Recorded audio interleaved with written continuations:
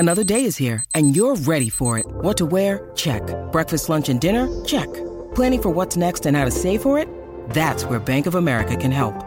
For your financial to-dos, Bank of America has experts ready to help get you closer to your goals. Get started at one of our local financial centers or 24/7 in our mobile banking app. Find a location near you at bankofamerica.com/talktous. What would you like the power to do? Mobile banking requires downloading the app and is only available for select devices. Message and data rates may apply. Bank of America N.A., member FDIC. When you need mealtime inspiration, it's worth shopping Kroger, where you'll find over 30,000 mouth-watering choices that excite your inner foodie. And no matter what tasty choice you make, you'll enjoy our everyday low prices, plus extra ways to save, like digital coupons worth over $600 each week. You can also save up to $1 off per gallon at the pump with fuel points. More savings and more inspiring flavors make shopping Kroger worth it every time. Kroger, fresh for everyone. Fuel restrictions apply.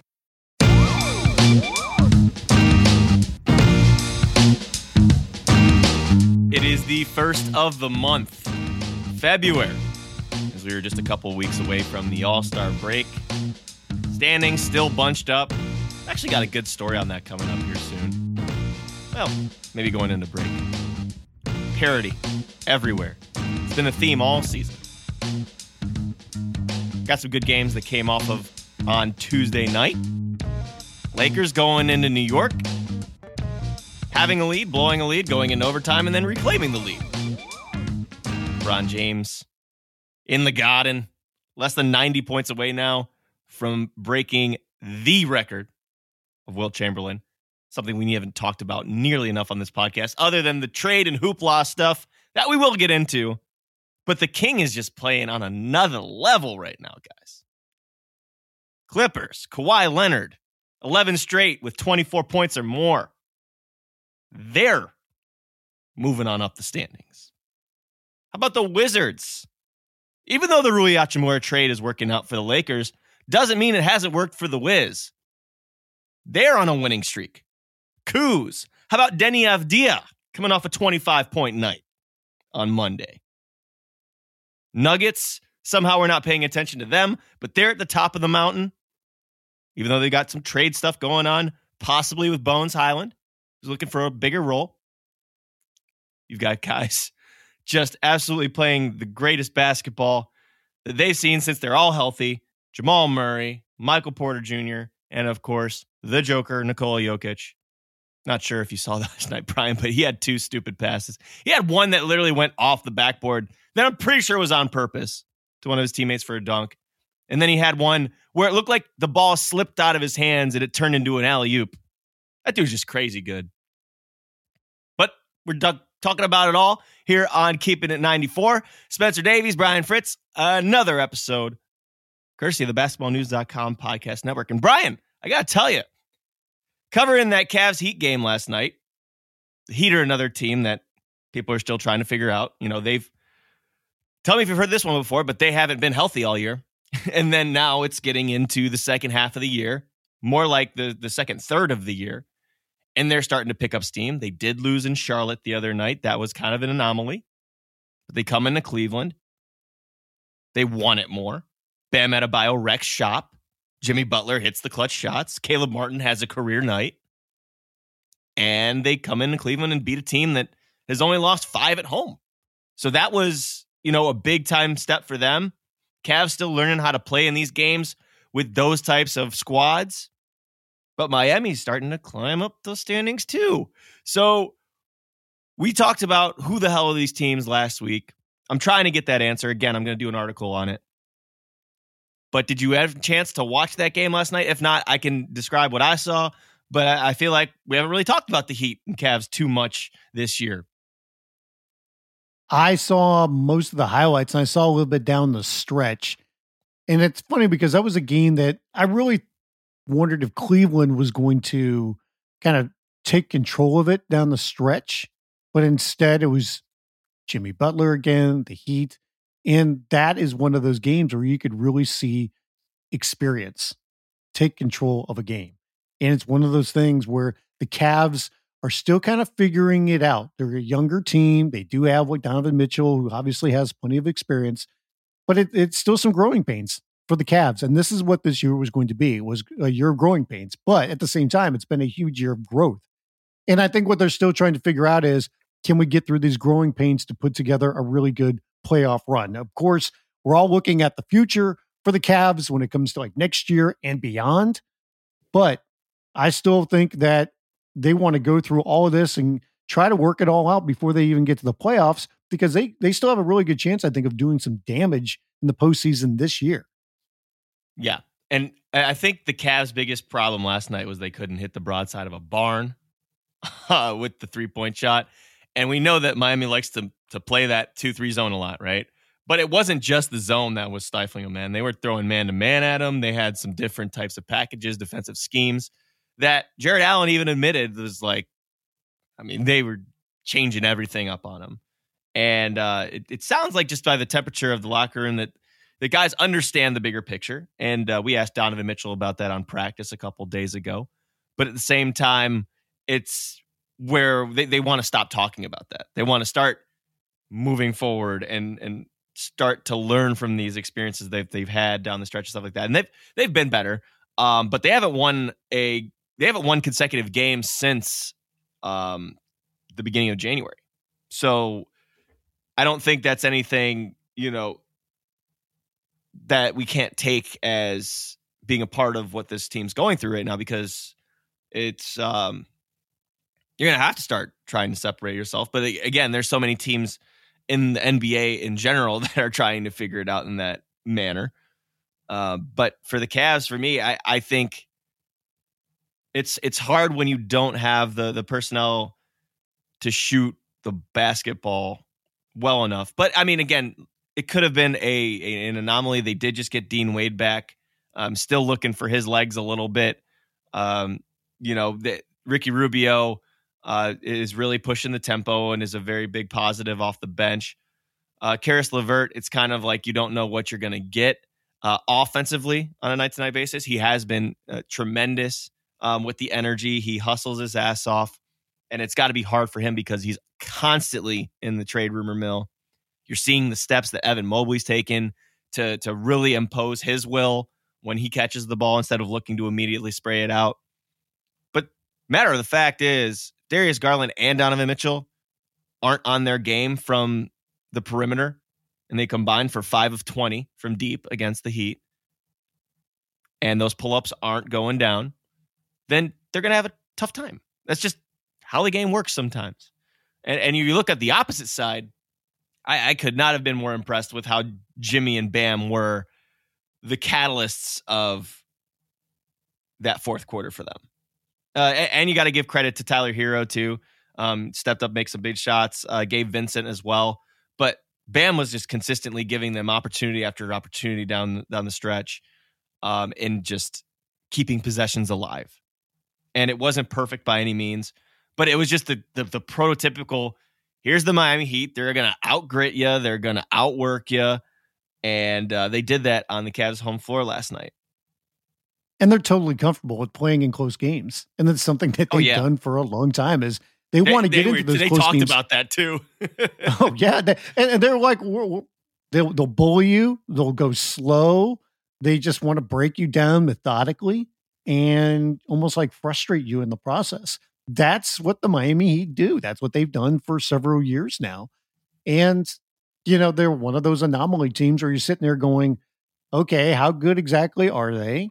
We know who they've got. We know that they've been battle tested, but they've been so banged up.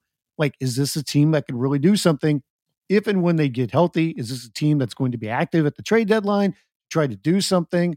Or are they kind of stuck where they're at because they have limited assets? So they're a team I would say to look at. I don't know exactly what they would do, but, you can't put them too far back in your rearview mirror. No. That's the thing about the league, I think, this year, especially, is that like there's very few nights off, but you definitely cannot do it against the Miami Heat. You definitely cannot do it against the Heat. No, they're way too. They've been to this song and dance. They've been through it, right? And they even got guys like Victor Oladipo looking in prime shape. It's such a such a blessing to be able to see that guy getting up and down the floor. Now, I will say I did see him limping a little bit in the locker room, but he's always limping though, isn't he? He was terrific. He was terrific in that game, and looks like he's got his burst back. And it's not even just the points. We know what he can do. What he was able to do when he had the burst and, shooting the three and whatnot. But it just looks physically like he's back to himself. And, there haven't been any setbacks. The jump shot will come when he gets more lift. I understand that the threes aren't falling, but like he's still making a huge impact on winning right now. And that comes on the defensive end, that comes out in transition, making plays for his teammates, and, crashing the glass. So I think, having that kind of player coming off the bench for you can be, only a positive, especially because Tyler Hero's in your starting lineup, right? Like, so Tyler Hero used to be your sixth man. Now it looks like they're trying to, kind of mold Victor to being that. Gabe Vincent too, as well, when Gabe's healthy. And we know what Gabe did on national television a few weeks ago with that big performance. So I think I like the Heat. I do. Can I promptly say that they're going to be this, top 4 seed? I don't know, because everyone's separated by 3 games. So, but, it was good to get a close-up look at the real Miami Heat after Miami came into Cleveland the first time and Jimmy Butler wasn't playing and they had, kind of a down roster, so to speak. To see them come in with a full cast, I was able to actually watch them. And again, defensively, the communication is just off the roof between both them and Cleveland, man. And watching people rotate, help the helper, contest shots. It's just, I love watching defense. And I know people see the 197 and they're like, what are you, going back to 1995? I don't care. I love those types of gritty games. And I know it's offensively charged these days. So it's kind of interesting to see that actually in a live environment. And it's, looking at the East, you can really see some separation in the top teams. I know that the Nets are only 4.5 back and the Cavs are 6, but when you really look we're at considering the that East, separation, considering the West.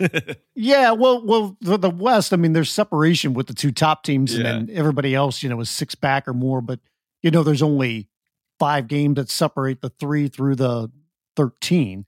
But the Celtics, still have the best record in the league. The Bucks have been red hot as of late, even without Bobby Portis. They've won 5 in a row.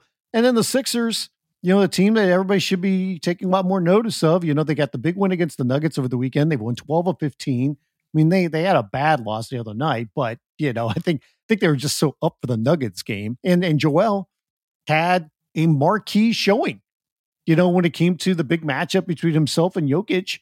And Joel, dominated in that game. And, for all the people saying, well, like, he doesn't like to talk about it too much. He's upset that he's not a starter in the All-Star game. That he's upset that more people aren't talking about him as an MVP candidate. But he went out there and he showed, why he is, one of the elite players in the NBA. And it was a big game, taking on the bully team ball, man. Bully ball and getting to the line. That was what that fourth quarter was all about. That. I mean, Harden making big shots again. We go back to a few weeks ago when we were talking about it on the pod, man. Like, they are a tough squad and they're deep. They're so deep. Matisse Thybulle's giving them big minutes. Right. And that's, it's funny because, not to harp on this too much, but I found it a little curious that maybe they were shopping him. But, who knows? I mean, here's the thing for the Sixers, what they're going to do at the trade deadline. I think they're going to make a trade. They're going to move something very small because they're only like $1.5 million, like over the cap or whatever it is. So like, if they can shed a little bit of salary, they'll get paid like, was it like $16 million in the offseason for being an under the cap team? So, they're going to do something small, but I mean, that makes sense. Squad. Yeah. I mean, that makes plenty of sense. And I think one of the big things for them, well, the two biggest things that have happened this year, James Harden has come to the realization that the offense does not roll through him. It rolls through Joel Embiid. And he's happy in being in that secondary role, and catering his game around Joel. The other thing is that Tyrese Maxey has willingly accepted and thrived in a role coming off the bench, which is not talked about that, enough, especially for a younger guy like that. You would think like this guy's coming into his own. He wants to get his numbers, whatever. Coaching staff went to him and said, we play better with you coming off the bench. And you haven't heard him bicker, complain, any of that. He's accepted that role and he's thrived in that role. And the Sixers have played excellent with him in that role. Yeah, no, I have to agree. And, Maxey, he's just a blur, man. He is a blur. He gets to the rim, the pull-up threes in transition. He just kind of fits what Harden and Embiid weren't before, and he's bringing them up with him when they're on the floor together. I don't know if you noticed that, but the pace picks up, and Embiid and Harden are playing with it. They're running right with them. And I think Philly can really benefit from that, up in the pace a little bit. It doesn't have to be every possession down, right? After every stop, you don't got to push it, right? Unless you have an advantage, of course.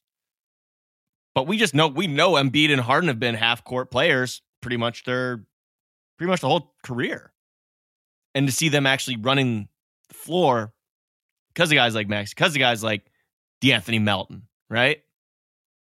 It's kind of refreshing to see, and it's worked. It's worked for them. It's worked for the audience watching the games because it's entertaining. It's not always the foul grift. Golf clap. Good for them. And they're absolutely a contender. Oh, yes. I mean, but Philly is the team that I don't think gets enough attention for how good they are, but is also the team that all eyes are going to be on when it comes to the playoffs, because if they do not get out of the second round again, then you sit there and go, are there going to be major changes?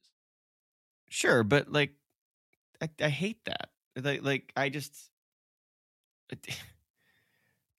They're playing really well right now.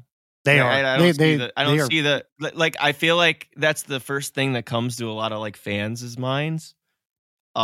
Is if they don't do this, then they're going to change everything. I hate that discourse because they're playing really well right now. Why are we talking about hypotheticals? Well, you want to talk about the here and now, and other people focus on the now. People want to talk about what could be changing in the offseason. We're like, let's just watch hoops right now and see what happens. Yeah, they're playing a hell of a brand of basketball. That's what I'm looking at. I don't know. I was like, you could worry about May when May is here. It's February 1st. Let's talk about let it roll. Yeah, but in the East too, you mentioned the Wizards. Who would have seen this coming? That they've now won 6 in a row, and they're up to the 9 seed and only 2 games under 500, where we thought, and a lot of people thought, what kind of major changes they're going to make. And their front office, Tommy Shepard, has said, we want to keep a core of Porzingis, Beal, and Kuzma.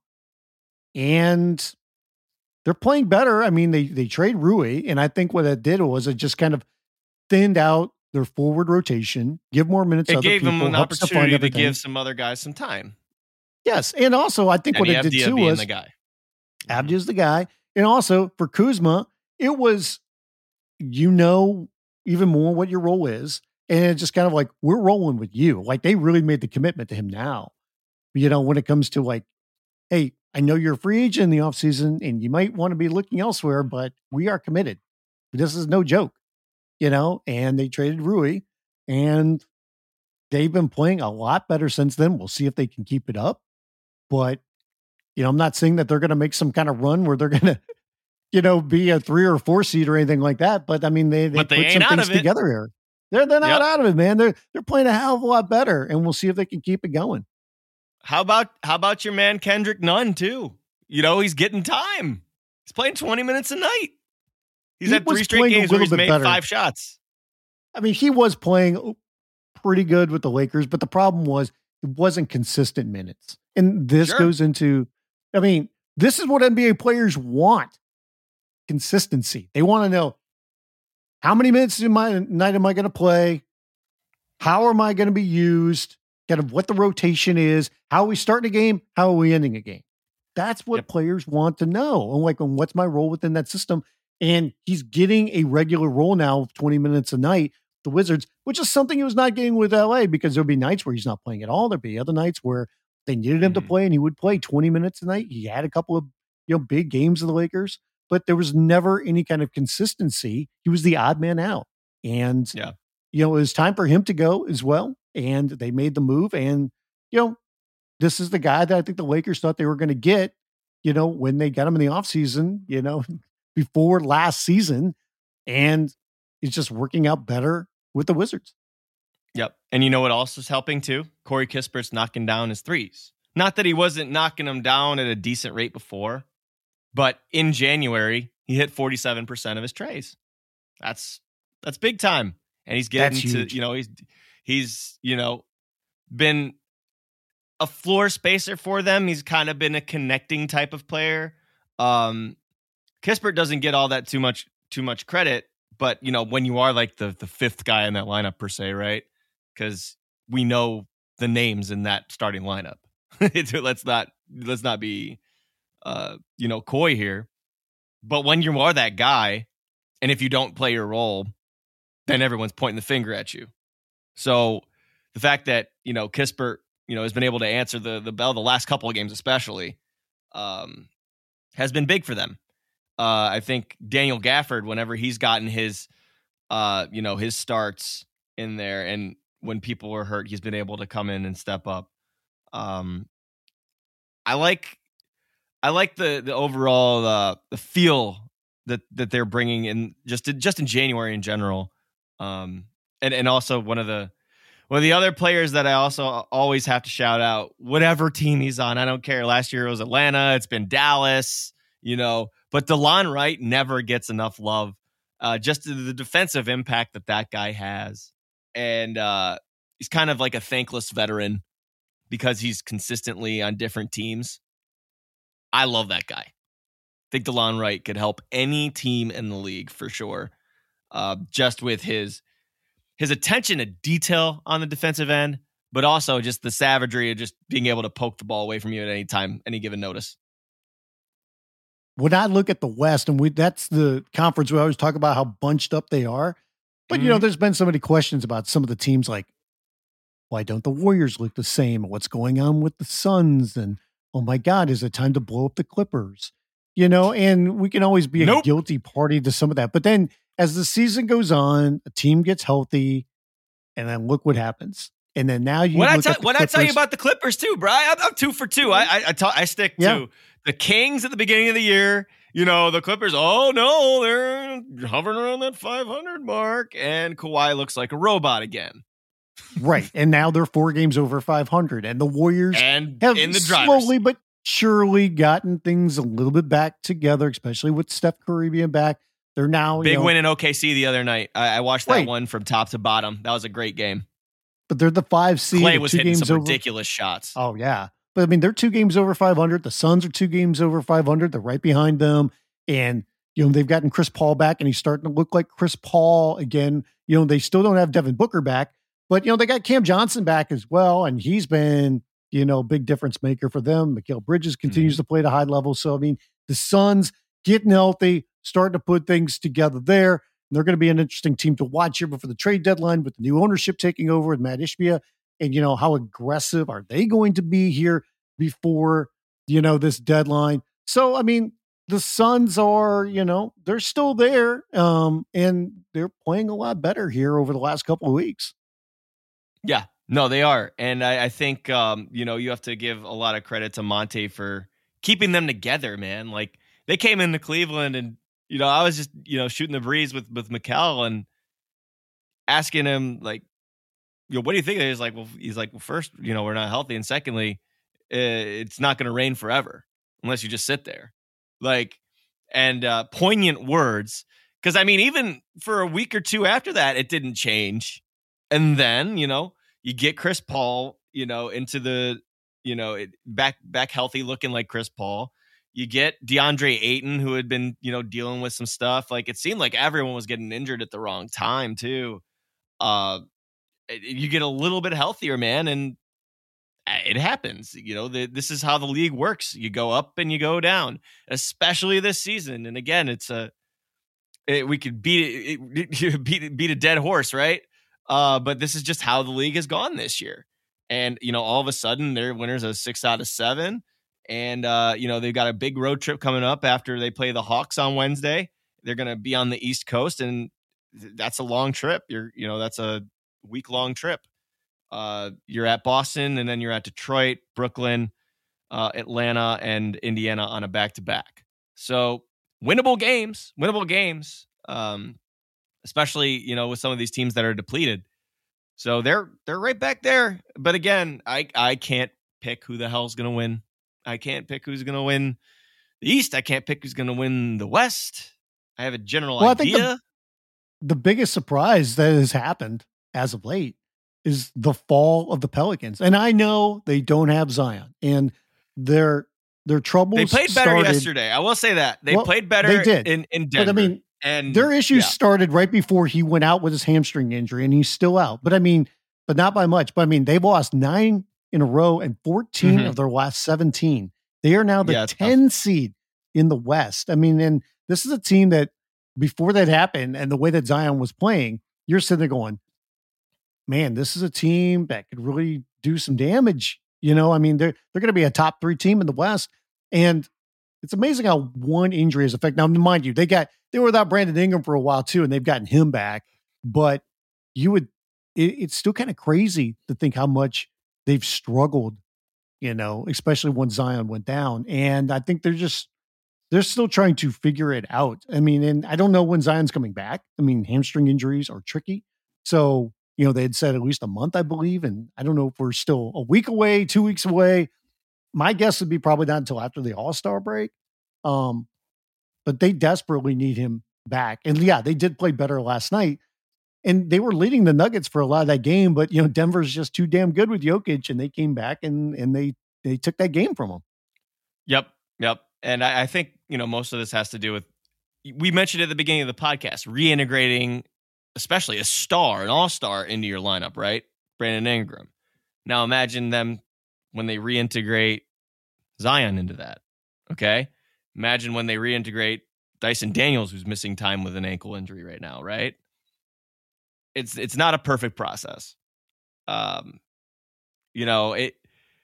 have way too much talent to, be on this bad of a stretch. But again, you're in the NBA, you have to pick it up, and they will. I think I like when they go small, and I think Willie Green likes when they go small.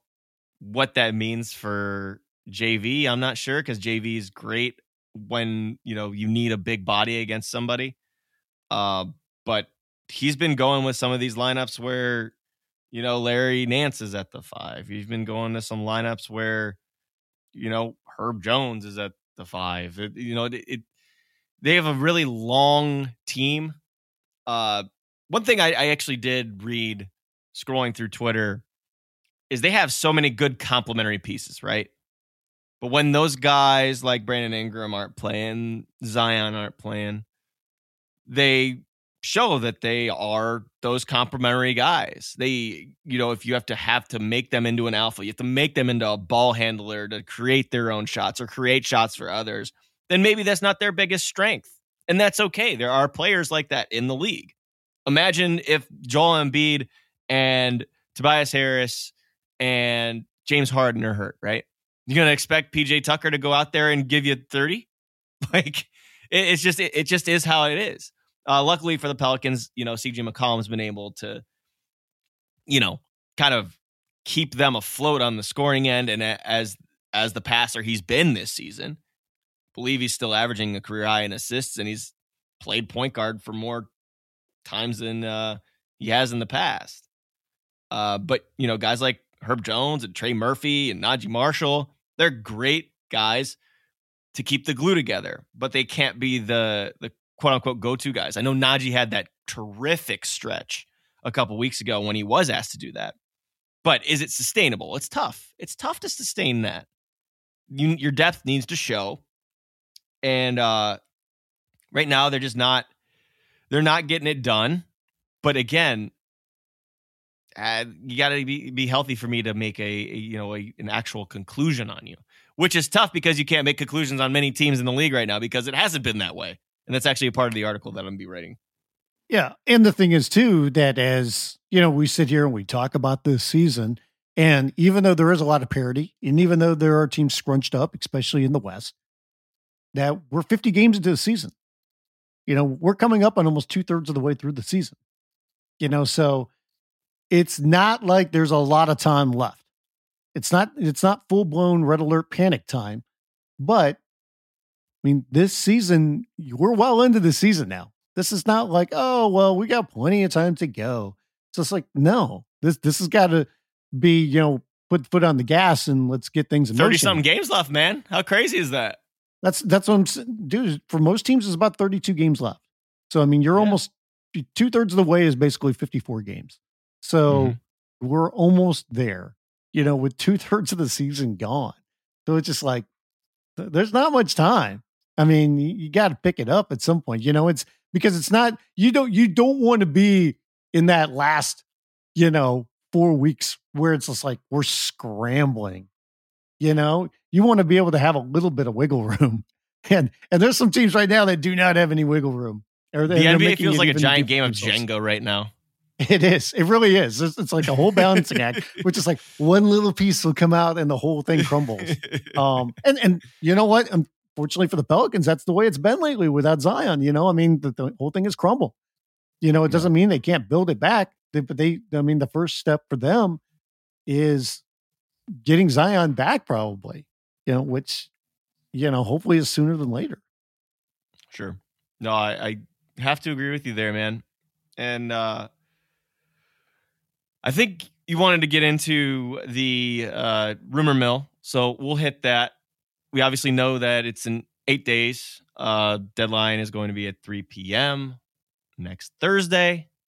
How tired are we of hearing the same stuff? The same names over and over again. And it's the same kind of stuff like, well, it's this, well, it's that. It's funny because a lot of times in past trade deadlines, it doesn't always happen, but you hear more different names or a little scuttlebutt. But it's still, as much as people want to say like, it's going to be slower this year, which sure seems like it's going to be.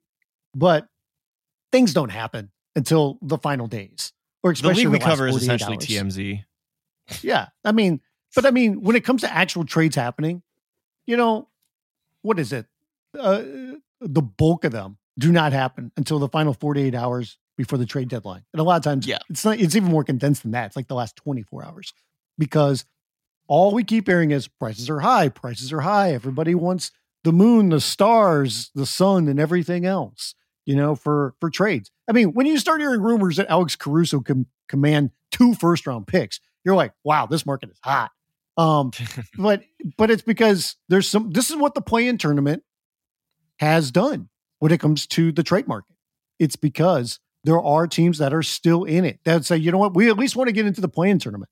You at least want to have that chance. We want to get that experience. We want to get a home court game so we can make money. All these different things, Certainly. and this is where you're at right now, is that there are way too many buyers than sellers, and the prices are high. Will they come down a little bit before the trade deadline? We really see like who's balking and who seriously is interested in making a move. Yeah, we'll find that out. But the prices are still going to be probably higher than what they normally would because there are so many teams that are in it. And it just depends. It takes one team to say, okay, we want to move off somebody that we were kind of hesitant to. And it takes one team to say, yeah, we're willing to hit that price.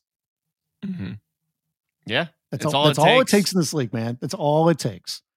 Let's start with Toronto because they're the team that everybody talks about. And we've kind of wondered, like, who would they be interested in moving? Because this is a team that continues to struggle. 23-29 now.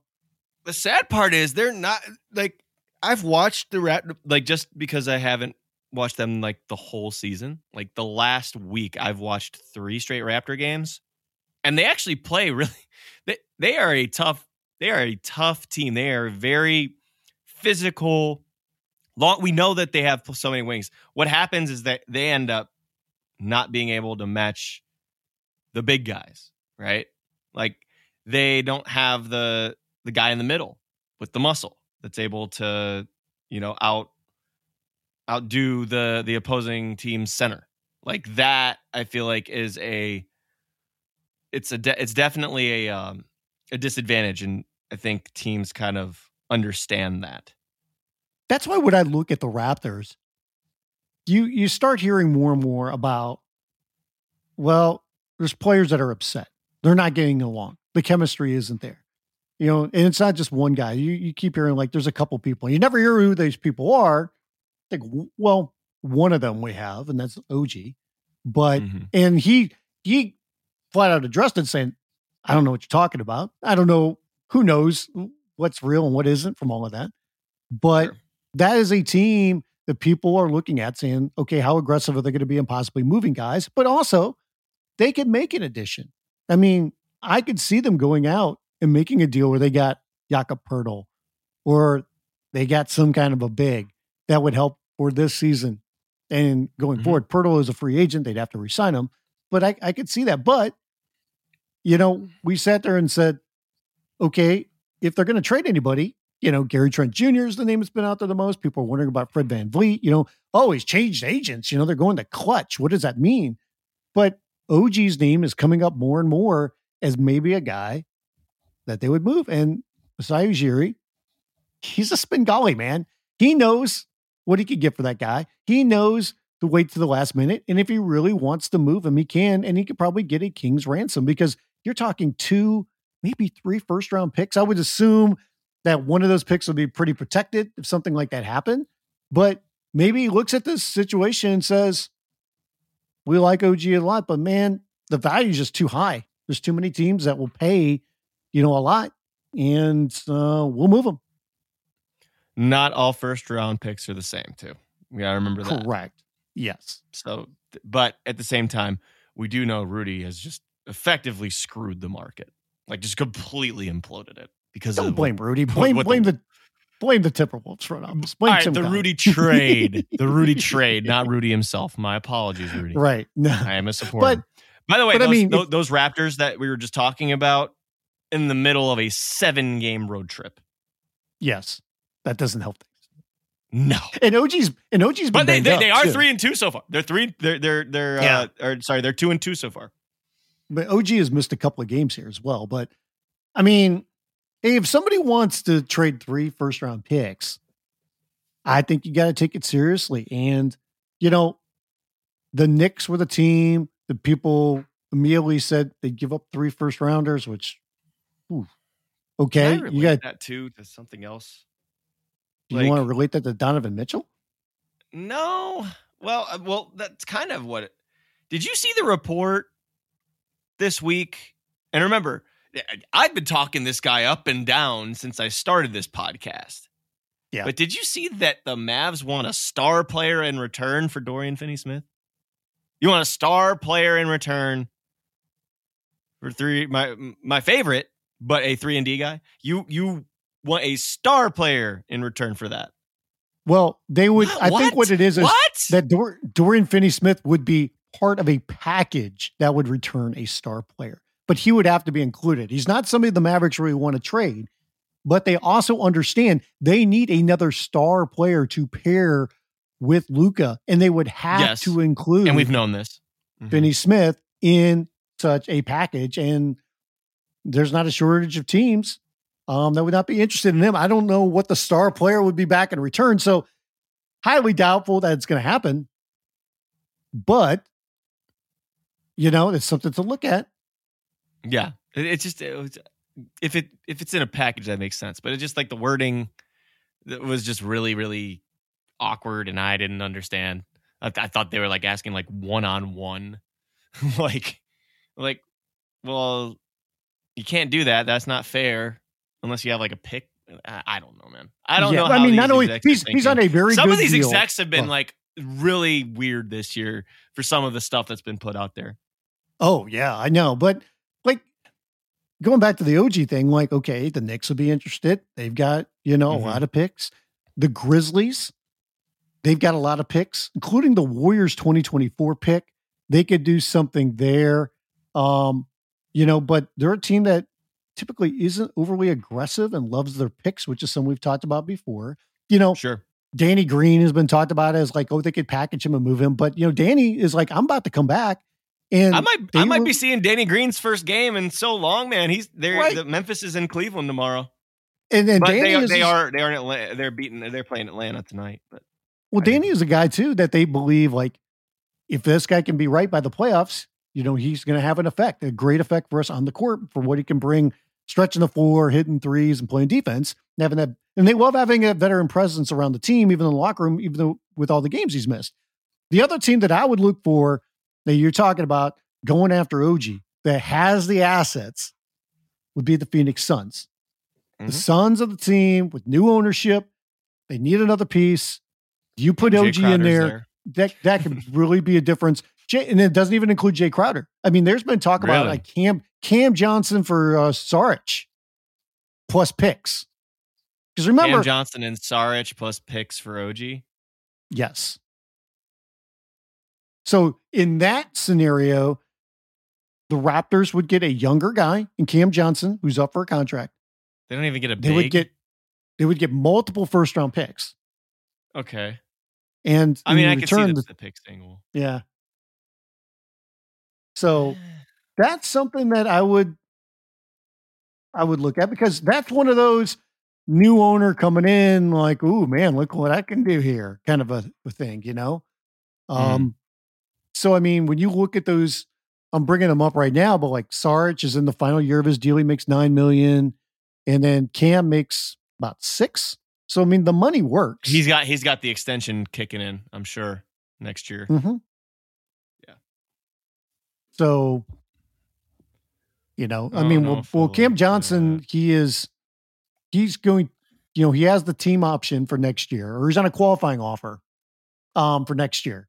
So the qualifying Cam's offer is 17 prolific scorer, I suppose. Yeah. So, I'm just trying to Cam, think in my mind if I like that. Cam has got this qualifying offer 17.6 next year. So, I mean, he's another guy that could go into, they're not going to lose him in free agency. But that's a deal that maybe makes sense. OG's got, another year left on his deal, I believe, before he's up for free agency. But, I mean, a lineup that the Suns could use to close out games, even start games, Chris Paul, Devin Booker, OG Anunoby, Mikal Bridges, DeAndre Ayton. Have fun scoring against that front line. I mean that makes some sense. But will the Suns, meet that price and do the Raptors really want to make that move? That's one of those I think we will not find out until the last 24 hours and see how aggressive. It's all up to Masai.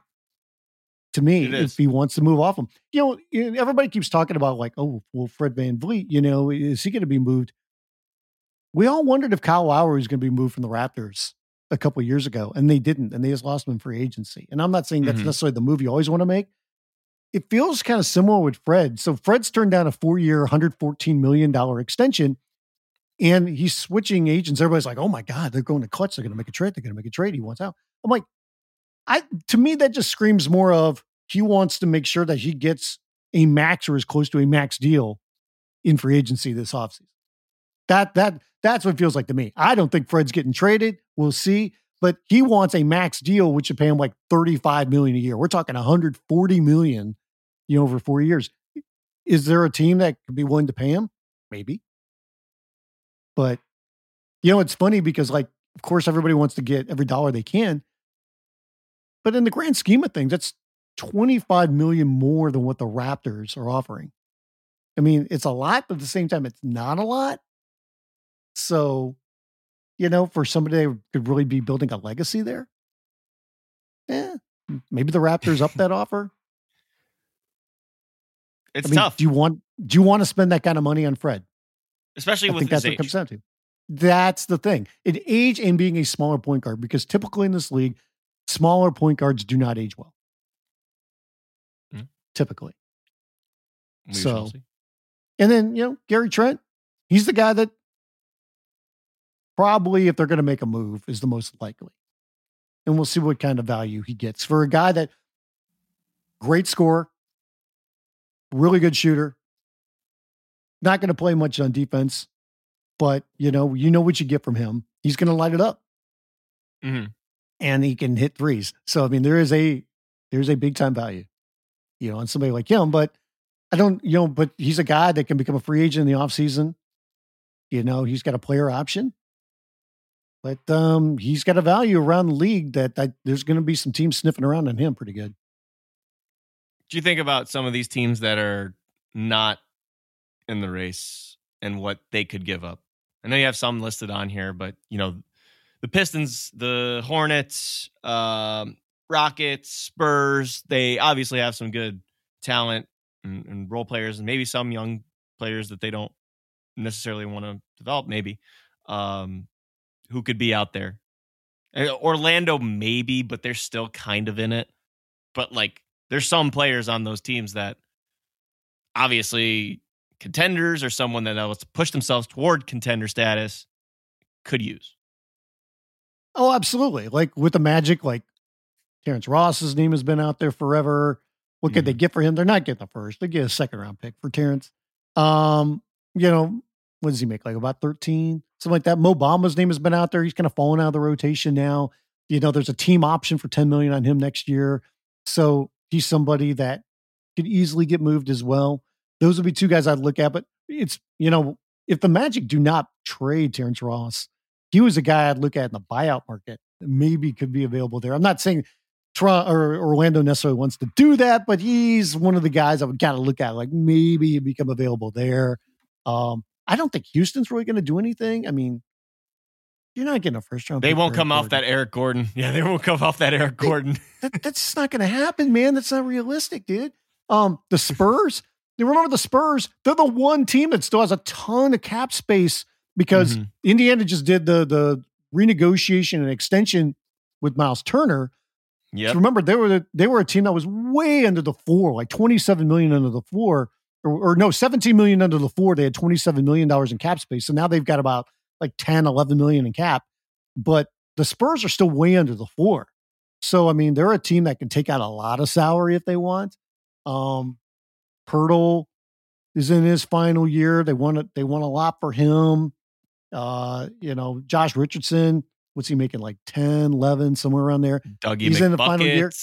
He could get, Doug's still got 1 year left, but he's making about 13. But I mean, that's still not bad, and he'd be going into his final year.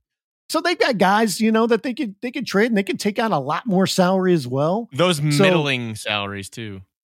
Right. And if they do not trade Josh Richardson, he's another guy I could look at as a buyout. Once again, it's not just because, guys in this final year and they're trying to tank, they'll just let him go. There's something to that where some teams just we don't want to set a precedent because that makes it look weaker in future years going, we know you're not going to trade that guy. Buyout market's going to become the new popular thing then. Yeah. Screw the trade deadline. It's going to be the buyout. It's the buyout. Well, there's going to be teams that are we're not buying this guy out because then it hurts us in the future when we want to try to trade somebody. And everybody's just going we're not giving up squat for this dude. He'll become available. But, you also give yourself a reputation if you get bought out. And you're exactly. Young. Yeah. Plus, you lose bird rights. Yeah. That can affect you as well. That's one of the things. Look at Andre Drummond. What happened with him? I was just going to bring him up. He's a guy, that look at once you become a minimum salary guy in this league, it's hard to get off of that. It really is. So you kind of get that label. Especially once you get in the middle or later in your career, you get that label, The Pistons are the other team I would really look at because, their ownership or their front office has said, we want to be good next year. We would have been good this year, except for Cade Cunningham got injured. It's an okay route to take. Right. Because I think there's a lot of pressure from ownership there that they want to at least be in the play-in tournament next year. So if you trade, Bojan Bogdanovic, if you trade Alec Burks, if you trade to Sadiq Bey, how does that affect your chances for next year? Well, they're willing to trade those guys, but they want a very high price. They want an unprotected first for Bojan, who's 33 years old, but he's having a career year. This dude is just putting up numbers. You're like, okay, when's it going to trail off? It doesn't trail off. The dude's ridiculous right now. Burks is having a very good year as well. So I don't think they're going to be traded. I think, Bojan's got a lot of value around the league, but I don't know if anybody's really going to say being traded. I could see. Burks getting traded, and I'm thinking. So you mentioned Bay. I'm also thinking Hamidou Diallo, some of these guys that get yanked in and out a little bit, especially because they want to give time for some of their younger players to go in there. Like, for example, someone we really haven't brought up much on this pod, Jalen Duren. He's going to need more time, so that's why it makes sense, I think, for Nerlens to go bye-bye, especially because we still know that Marvin Bagley's on this team. Right. Hey, he's been hurt. Nerlens has not been playing for a while, and he's been talking with the team with the understanding. It sounds like he's going to get moved. And remember, he makes about $9 million, and he's got a team option for next year. So it's a movable contract as well. Burks makes 10. He's got a team option for next year. For everybody talks about, Bogdanovich, and, he already agreed to the extension, right? But remember, next year is fully guaranteed. The year after that, I believe it's only $2 million of that is guaranteed. Impressive. So it's not like it's huge money committed to for another 2 years. And, he's going to be 34. Maybe he is 34 already, but he's 33, 34. He's right there. But I mean, he's got a game that ages well. Yeah, he's 33 right now. But I mean, his game ages well, and he's putting up ridiculous numbers this year. He's not going to have to depend on athleticism. He could be a standstill shooter when he gets old. But right now, he's not a standstill shooter. He's getting to the rack, and he's also getting the most 2-point jumpers that I think he's gotten since his career started. I think that's another big thing. He's really killing it. He's unbelievable so far. So I mean, and plus the other thing is too, he's not going to bring anything defensively, but he's not a bad playmaker as well.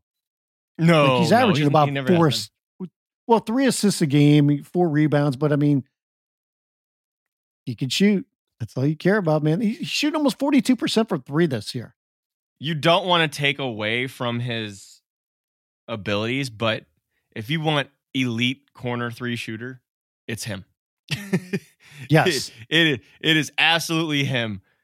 There has been one place where he has not been a quote unquote elite corner 3 shooter, and that's when he was in Washington.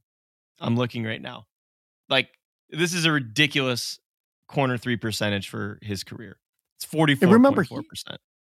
He's averaging 6 attempts per game. Yeah. And if he goes to a team that's better, and that's overall, that's regular threes. That's just not what we like to say. But I'm just saying, if he goes to a team, where he's going to be asked to be the 3rd guy or whatever, you would think he's going to get some open looks. He's going to get more open looks. He knows how to do that too. Yes. He hasn't been I don't want to say he's the guy in Detroit right now. He's almost on that kind of Jeremy Grant kind of path, where he got his big deal and now he's, taking advantage of the usage, right? Especially with Cade Cunningham out, this kind of worked perfectly in his favor. But he knows how to play that 3rd role, that 3rd man role. He knows. Look what happened, he was in Utah, Donovan Mitchell and Mike Conley and Rudy Gobert. He knows how to play off guys like that, right? You look at him playing in Indiana when they were on a really solid track and they had Victor Oladipo was the guy and Domas Sabonis were the guys. He knows how to play these roles. I think that those experiences over the last, 5-some years has really played in his favor. And teams want that. I think they would be willing to give up a 1st rounder for that. But you bring in the whole question. Because if you talk about the age, and he's not bringing anything defensively, and he's not an elite rebounder as well. He's an elite shooter. So that's the question. Because it sounds like Detroit's we want an unprotected 1st. Or maybe you could talk them down to where it's top 5 protected or something like that. So let me ask you this. If you're a team that's out there and there's, we've heard the Lakers, we've heard the Pelicans. There's a couple other teams that are going to be out there. Would you meet that value when it comes to Bogey? If you're shooting depleted or you're trying to keep your foes away from adding a terrific shooter and terrific tertiary, secondary player, yes. If you have picks, I would do it. I would give up a first rounder for Bojan. I would. Yeah.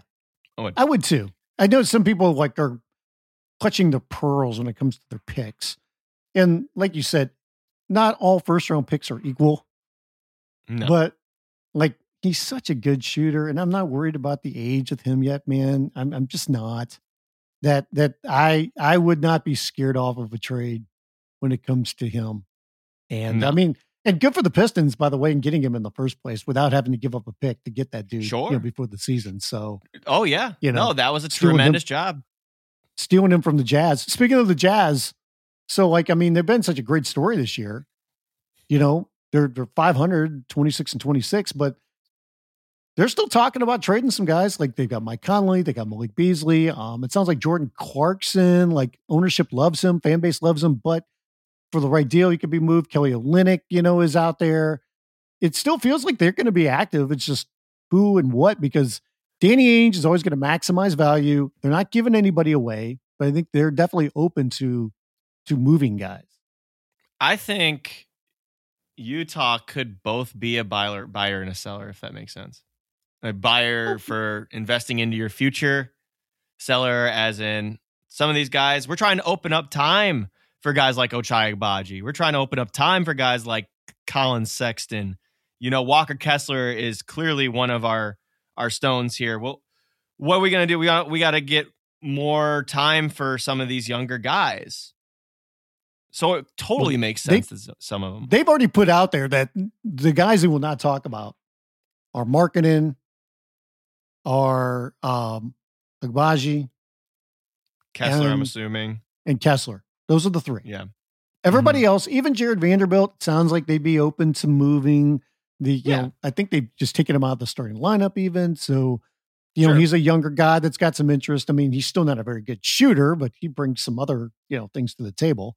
I think you got to move one of the young guards. I mean, Taylor Horton Tucker, Nickeil Alexander-Walker. You got my guy Colin Sexton there, who's like some of these rotations is just not fair for how many guards are out there. I mean, it's funny because when this report came out and it was echoed by some other places that said, well, those are the three guys that Utah is not interested in trading, and Sexton wasn't on that. Yeah, I thought that was kind of interesting. I was like, wait. Mm-hmm. Now, I have not heard his name come up in any kind of trade rumors or anything, but and I just don't see them moving him. I just cannot see that right now. He's too young. They just got him. They've got a good deal on him. I don't see it, but I'm curious if a team would go sniffing around on Colin Sexton. But I mean, they've got some other pieces. Like, I don't think they're anxious to give away Mike Conley.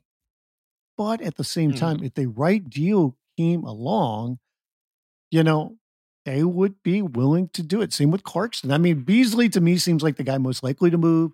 And his name has come up like maybe attaching Jared Vanderbilt to that, so they could maximize value there. Because for Beasley, I don't think they would get a first round pick. But for both of those guys, I think it would have to be a first round pick.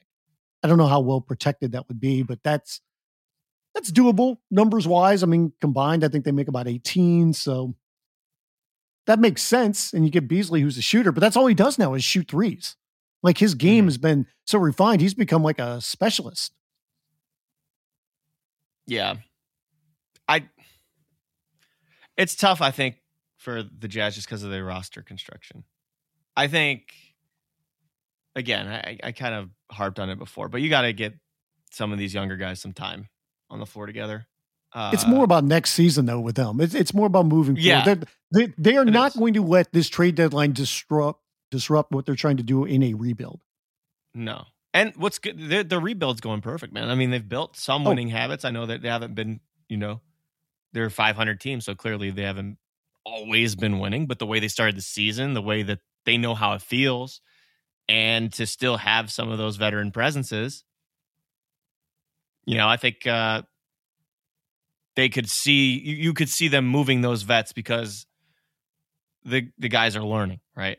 The guys have learned, and I know it's not that long of a time together, and you keep JC around. I don't think Clarkson's going anywhere. I really don't. I don't either. I was JC, trying to think about that. JC's a jazz man for a while. I was trying to think of like who would really go after him, because he's JC? a scorer. I mean, he's a good scorer off the bench, or a good scorer, but he's not an elite shooter. So who do you think would go after him? Or where would be a good fit? So, I mean, I'm pretty sure he would not accept the bench role at this point of his career, because he's really found a groove as a starter. You know who actually is a funny fit, and this isn't the star they're looking for. I think Dallas would be interesting for Clarkson. Yeah, I do, because he ain't afraid to take it to the rack, shoot a three, take shots.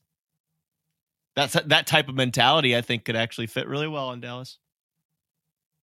I think he'd fit pretty good. I wonder if he would fit well in Brooklyn. That's tough, because you have Kyrie and KD, who are two of the best jump shooting ISO type players. Right. I don't think you could have three of those on the floor. That's tough. Yeah. I think that's too difficult. The Knicks would be a different story. I think the Knicks would be, I don't know if he would be a guy the Knicks would target, but I think he'd fit pretty well there. You do? Yeah, I do. I mean, they could use somebody else. They could score from the backcourt alongside Jalen. But it's not like you're adding another guy with defense. Let's put it that way. No. There's a lot of players that are like that. But if he accepted a bench role, I'd love him on the Clippers. It'd be a totally different story. Make a lot of sense. Well, it sounds like the Clippers, they really want a point guard. So it's just like, but who is that point guard? Van Vliet apparently is what the rumor is. The big target would be Van Vliet. I don't think they got enough. And that makes sense. That makes sense, by the way, just with Kawhi and knowing that history or whatever. It does, but I mean, but who do they have to give back is the question. Yes, right. I don't know how that would exactly work. And then, I mean, Luke Kennard would have to be in that deal. Mm-hmm. Reggie. Well, the other name that's been attached to the Clippers at point guard is Mike Conley. So, that makes sense. And I feel like Conley has a ton of respect from Ty Lue, like at least from hearing how he described Mike Conley in the matchups against the Jazz when he was in Cleveland. I mean, I got to look ahead. What picks the Clippers actually have here? So they actually are getting out from under the OKC trade. They have their 2027, 2028, 2029. I believe those are way down the road. They're down the roads. Hey, go look at the Lakers. See what they would get you. Sorry, not when the Jazz were in Cleveland, when Memphis was in Cleveland. Oh, yeah. I'm losing track of time, guys.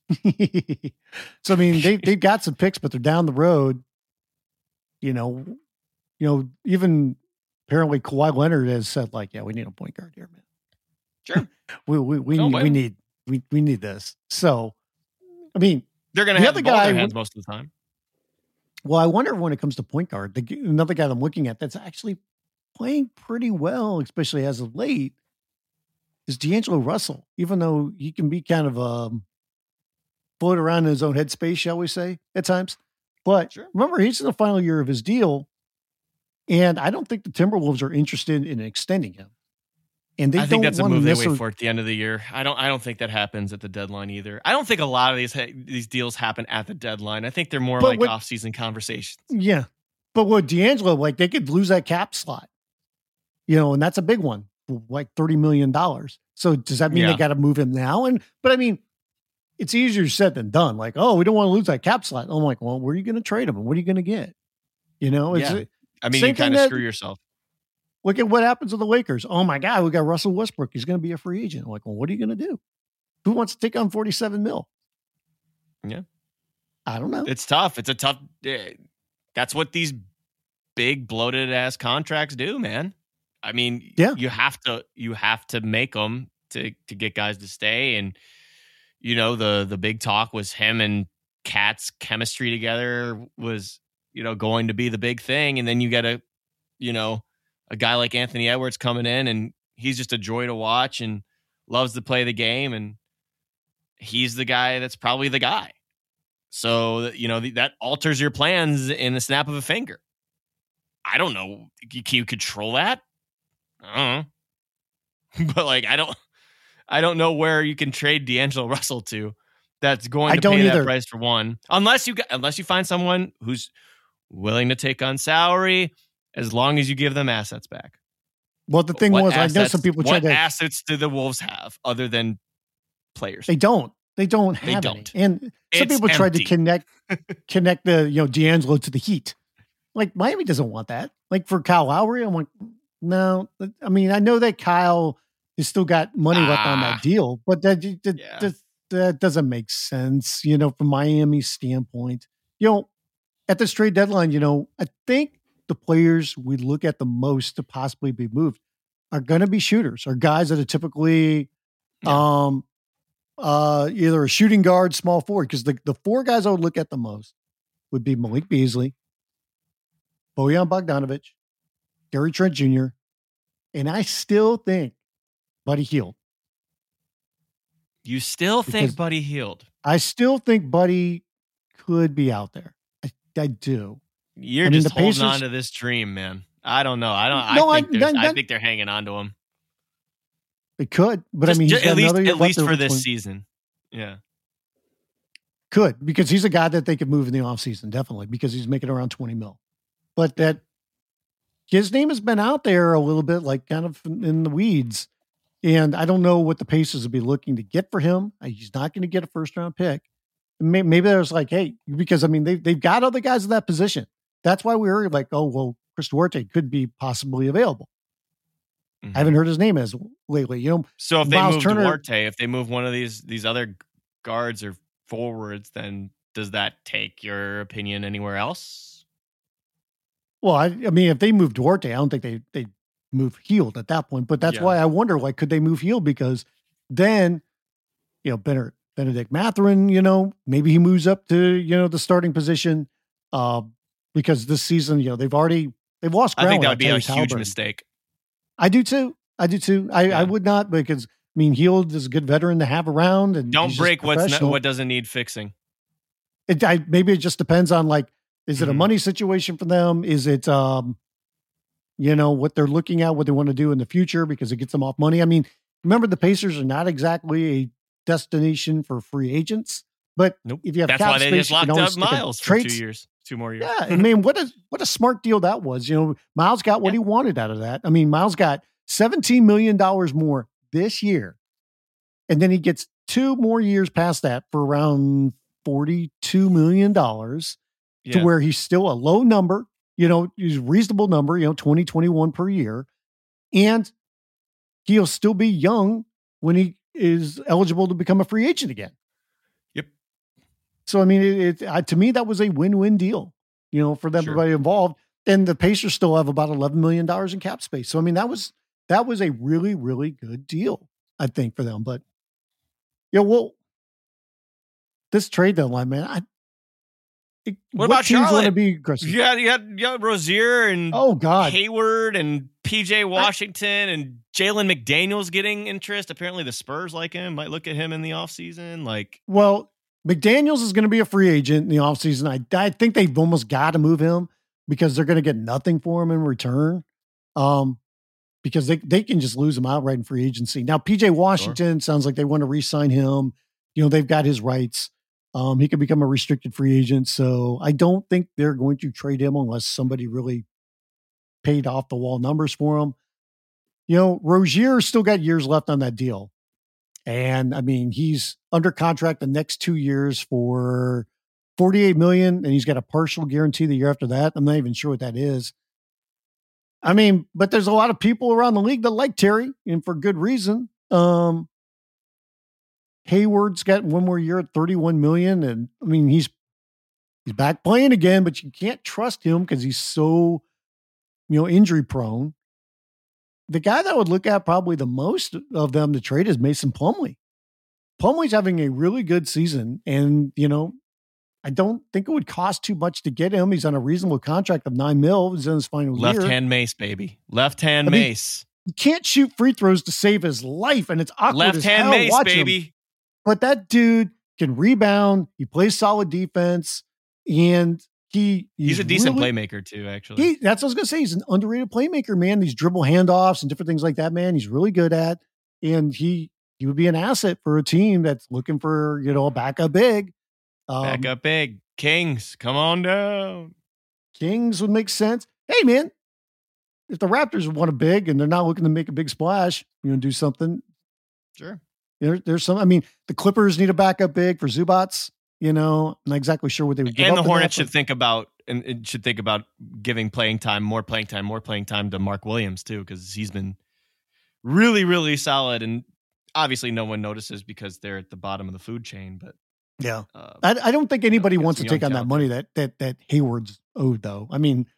He's a guy that just can't stay on the court. Plum, I could see. Rozier, maybe. Like I said, you've got to make a commitment money-wise to Terry. But, he's been playing a lot better over the last, 6 weeks. He's a better three-point shooter than what he has been earlier this year. He's not the best playmaker, but he does enough there. And he's a guy that's been in the postseason. He's not afraid of any moment. He's had some big games as of late. So, he's a guy that I could see keeping an eye on, that may be under the radar, but he's a good player. He's a really good player. Yes. But Charlotte's the team that typically does not like Kelly to make Oubre would have been a big target too had he not been hurt. Yeah, and he's not going to be back for about another 3 or 4 weeks. So, and who knows? Maybe he could still be included in it if it was a bigger deal to make the money work. But Charlotte's a team that typically does not make big deals, though. They do not move off of guys. Things are going to be done in the offseason more than during the season. I feel the same way about the Bulls. We'll go back to them. I think any big deals with them will be done in the offseason. Zach LaVine's name keeps getting pounced around, but he's just starting that extension, man. And I just can't imagine doing a move that big in the middle of the season. And I know Vooch is on the final year of his deal. Maybe he gets moved, but you don't hear too much about him. I think maybe they're going to have to extend him. The guy that keeps getting mentioned the most there is Caruso. Okay. I like Alex a lot. I think he's a good player. I don't know what you're going to get for him right now. You're not going to get this bloated value of 2 firsts. But do they want to move him now, or do they want to wait till the offseason? It sucks that, a lot of their season has been blown up because of Lonzo Ball once again being injured and not playing. He's not going to play this year. It does. He's just not. They still said, and DeMar's playing terrific still. It does. It really is some rotten luck for Chicago, and they're still in it. They're 4 games under 500, but that may as well be 500 at this point, the way the season's going. Every time they take a step forward, it feels like they take 2 steps back. Yeah. But they feel like a team, though, that needs to be reconstructed in the offseason. Yeah. Shout out Pat Williams and Ayo Dosunmu, by the way. They are stepping up big time for them. Even though they're not really getting it done on the winning end, they have won, they have gone 500 since the middle of January. So, God, it's tough. It's tough to figure it out. It's tough to figure out the trade market. It's tough to figure out. If you don't know the theme of this podcast, it's parity in the NBA. Oh, is this going to happen, or is this going to happen, or are they going to stay pat?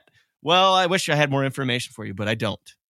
But maybe we will next week. Yeah, right. I think the teams that we're looking at, to me, I'm looking at the most to possibly make a deal: Phoenix Suns, LA Clippers, Lakers, Grizzlies, Raptors. Those would be my 5. Okay. And I think a lot of the Lakers depends on how well they keep doing on this road trip, because they're 1-1 on this road trip. And if they lose the next 3, they really are in a hole. And that's that's a front office and an ownership that has been on the fence about trading future assets. And they need to win a couple of games to prove to them, like, hey, we're close to at least getting in the play-in and being frisky. And we at least want to do that. We don't want another season where we're not in the playoffs. It's tough decisions coming up. Tough decisions. But again, we're going to find out about all this next week. And make sure to keep it tapped and locked into the basketballnews.com podcast network. Also our Twitter and our YouTube and our Facebook. Just look up Basketball News. You'll find it. Going to be doing a trade deadline special next Thursday. Possibly Wednesday. We'll see. I'm sure we'll keep you updated on that front. But yeah, just keep it locked in on that and on the site. We'll let you know. That's probably why we won't do a podcast next week, because we've got too much trade deadline stuff that everyone's just going to come together and talk about it. It's going to be great. Hopefully, it's going to be decently active so that we don't bore you. But trade deadline time always gets a little crazy. So until the next time we record Keep It at 94, you can find me on Twitter at Spin Davies. You can find Brian on Twitter at Brian Fritz. You can find me on Instagram at Spin Davies. You can find him on Instagram at It's Brian Fritz. Once again, we are on Stitcher. We are on Apple, Spotify, wherever you listen to podcasts. Please subscribe, rate, review, leave a comment for us and all of our other great podcasts like the Dunker Spot, the Alex Kennedy podcast, the Rex Chapman Show with Josh Hopkins, and the Rematch with Etan Thomas. Do it all for us. Keep that podcast network going because we're loving what we're doing. And again, keep it locked to basketballnews.com. Brian's got the headlines, the news lines, all kinds of lines, keeping it updated and all sorts of good stuff. And we're still doing our interviews and features, exclusives, awesome podcast guests.